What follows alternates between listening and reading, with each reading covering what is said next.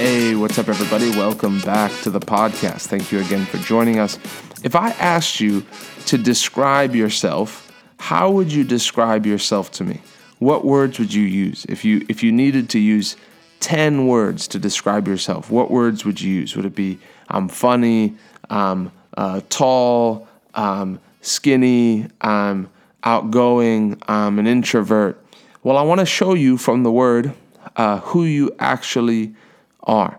The Bible says in Ephesians chapter 2 and verse 15, it says, having abolished in his flesh, this is talking about Jesus, the enmity, that's what kept us from God, even the law of commandments contained in ordinances, for to make in himself of two one new man, so making peace. When Jesus died on the cross and he made it available for us to receive eternal life, what takes place is not just forgiveness of sins.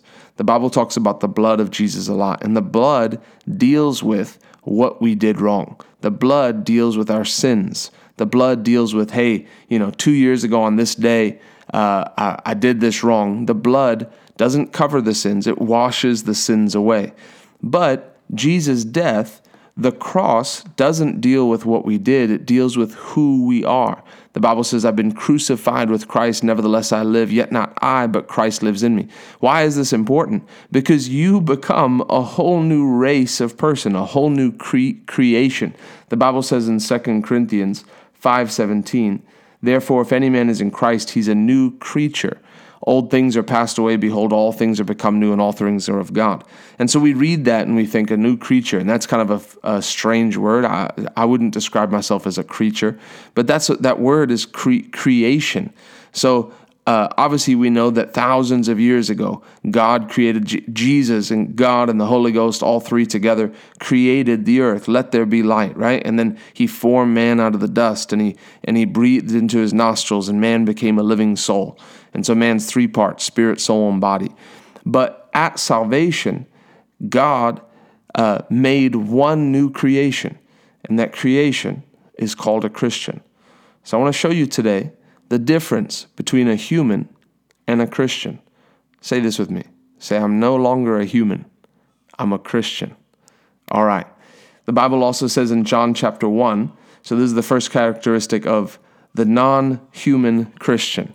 John chapter 1, verse 12, it says, but as many as received him, to them gave he power to become the sons of God, even to them that believe on his name, which were born not of blood, nor of the will of the flesh, nor of the will of man, but of God. When you got the term we use is born again, and for many people that they glaze over at that, but you had a second birth. You had a second birth. It was like you were born again. Now your body didn't change. A lot of times your mind didn't change that much, if any. But what did change? It was he gave you a new heart. He put a new spirit or a new heart within you. Ezekiel 36:26 says he's given you a new heart. And so it changes your nature. So I want to talk to you about the nature of being a Christian. If you'll open up your heart and listen, I want to guarantee you these next 10, 11 minutes of listening will change your life. Some of you may need to listen to this twice or 3 times until it becomes a reality, because this is the place that we operate out of. It's not enough just to go around trying to be a good Christian. There's power that comes in understanding who you actually are. Let me describe to you who you actually are. So the Bible says you haven't been born of blood nor the will of the flesh. You've been born of God. John chapter 3, verse 3 and 5, Jesus said, except a man be born again, he cannot see the kingdom of God. So we know we've had a new birth. Verse 5 says, Jesus said, except a man be born of water and of the Spirit, he cannot enter the kingdom of God. And so we see here that we're born of God. Old things are passed away. All things are become new. And then we see that we're born of the water and of the Spirit. What does the water mean? It means the Word. First John 5:4, for whatsoever is born of God overcomes the world, and this is the victory that overcomes the world, even our faith. So who are you? Describe yourself to me. Let me talk to you. First of all, you're a spirit. You're a born-again spirit. Everyone who's not a Christian, everyone that's a human, is an unborn-again spirit, is dead, separated from God. You are alive, not separated from God. You know what the difference is between a Christian and a human? A Christian is a is alive in the spirit and dead to the flesh. A human, non-Christian, is alive to the flesh and dead in their spirit, dead being separated from God. So it's a reversal of roles. Where Jesus died, he died so your spirit could live. God would give you a new heart. You'd become a new race, a new creation. Not a human anymore, a Christian. I want to tell you that you're a spirit first. You're not a body. If you look at yourself, it's easy to see, okay, I'm 6 feet tall, whatever it is, 6 feet tall, 175 pounds. I got brown hair. I got hazel eyes. Whatever it is. I've got a scar on my left hand. Your body is not you. Your spirit is you. The Holy Ghost owns your body. But you're a steward of your body. And then you have a mind, you have a will, you have emotions. And so if I ask you, who are you? I want you to see yourself as a spirit. Don't look at your body. Look at the spirit that's on the inside of you. Who are you? Well, first of all, you're born of God. You're born of the Word and you're born of the Spirit. So, if I was to tell you, humanly speaking, if I was to tell you without this conversation, but I said, hey, I wanted to tell you that you have the ears of a baboon, you have the tail of a donkey, you have the eyes of an eagle, you would say, what are you talking about? You've lost your mind. I'm a human. And so I want to tell you what a Christian is and what a Christian is not. Everything that a Christian is not, don't let the devil will try to describe you. He'll try to define you. He'll try to tell you that you're a failure. He'll try to tell you that you're just a sickly person. But I want to tell you from the Word of God who you actually are, who this new species is. So when I say these things, I want you to say them with me. I want you to adopt them for yourself. This isn't speculation. This is Jesus Christ, the head of the church, through his word describing you. Ephesians 1, verse 3, blessed be the God and Father of our Lord Jesus Christ, who has blessed us with all spiritual blessings in heavenly places. Number one, I'm blessed. Say, I'm blessed. You're blessed by God. You have everything you need. Number two, he has chosen us in him before the foundation of the world. So number two, say, I'm chosen. You're chosen. Your parents may have told you that you weren't wanted, but God wanted you, and he chose you. He picked you out for himself. Number three, it says that we should be holy and without blame before him in love. So number three, say, I'm holy. Man, a lot of people don't describe themselves as holy, but if God says you're holy, don't argue. You're holy. What does that mean? You've been sanctified. You've been purified. Your past is the past. And then what does it say next? It says without blame. So say this, say, I'm blameless. You're blameless. Man, isn't that good news? God doesn't remember your past sins. If you've repented, God doesn't remember your past sins. There's a big difference. The Bible says in Romans 8:1, there is therefore now no condemnation to those who are in Christ Jesus. Condemnation comes when you sin. But you know what? That's not from God. The Bible says that the Holy Spirit convicts and convinces. And so the job of the Holy Spirit is to show you that it's sin and then convict you, which leads to repentance.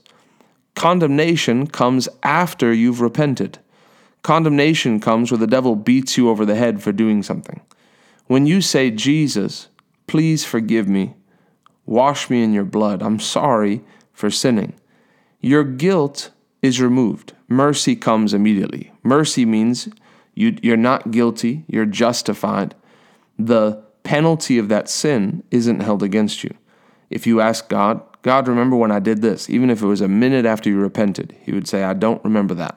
Because he said he separates you from your sin as far as the east is from the west. If you could go into heaven and see the record of your life, what would you see? You would see nothing that you've repented for because it's gone. So condemnation tries to come to keep you out of the presence of God. It's not of God. So you're without blame. Say, I'm blameless. Having predestined us unto the adoption. Say, I've been adopted. Say this, say, I'm a child of God.